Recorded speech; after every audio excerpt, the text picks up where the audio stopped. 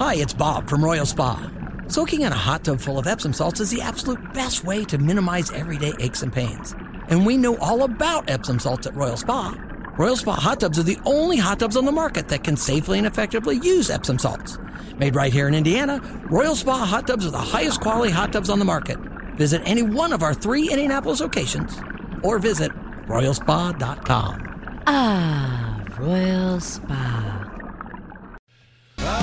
Guy Relford, the gun guy, filling in for Jason Hammer. Real quick, there's been a couple things on your radar, including this pistol brace ruling. What's up with that? Yeah, a district court judge in Texas has issued a ruling that includes an injunction nationwide against the ATF enforcing this thing. And what it is, and I've talked about it here on your guys' show before, Nige, but this is where the ATF came out and said, for 10 years, saying that putting a pistol brace on your pistol, and this is just something that's designed to attach to a pistol that fits over your forearm to be able to hold it steady, that doesn't turn that into a short-barreled rifle that you then have to register with the federal government, pay $200 and get permission to have what's known as a short-barreled rifle.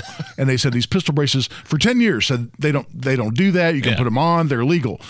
Just last year, they came out and said, we changed our mind. Now, if you don't register these as short-barreled rifles, now we're going to put you in federal prison for 10 years. And you got to go through a registration process. And they basically just did a 180 on what they've been saying for 10 years.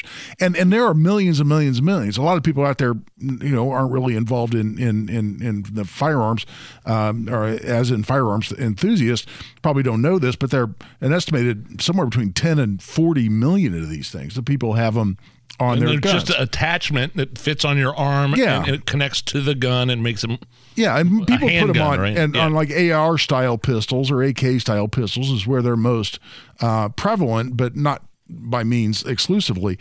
But what we just had is a Texas judge at the trial court level said, no, this is illegal. It was not an appropriate use of regulatory authority by ATF and issued an injunction.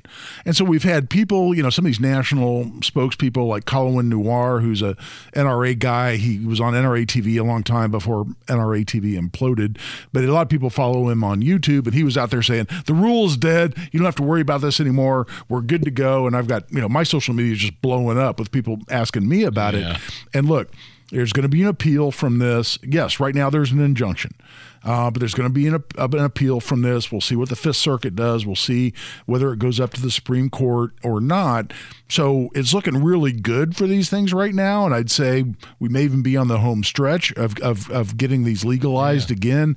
But I'd be a little careful, a little reserved about just declaring victory and running around and publicly, possessing these in public. Or I've had several buddies who run gun shops who said, "Can I start selling these again on guns without having to go through the SBR registration process?" And I've said, let's just hold up on that a little bit and see where we end up.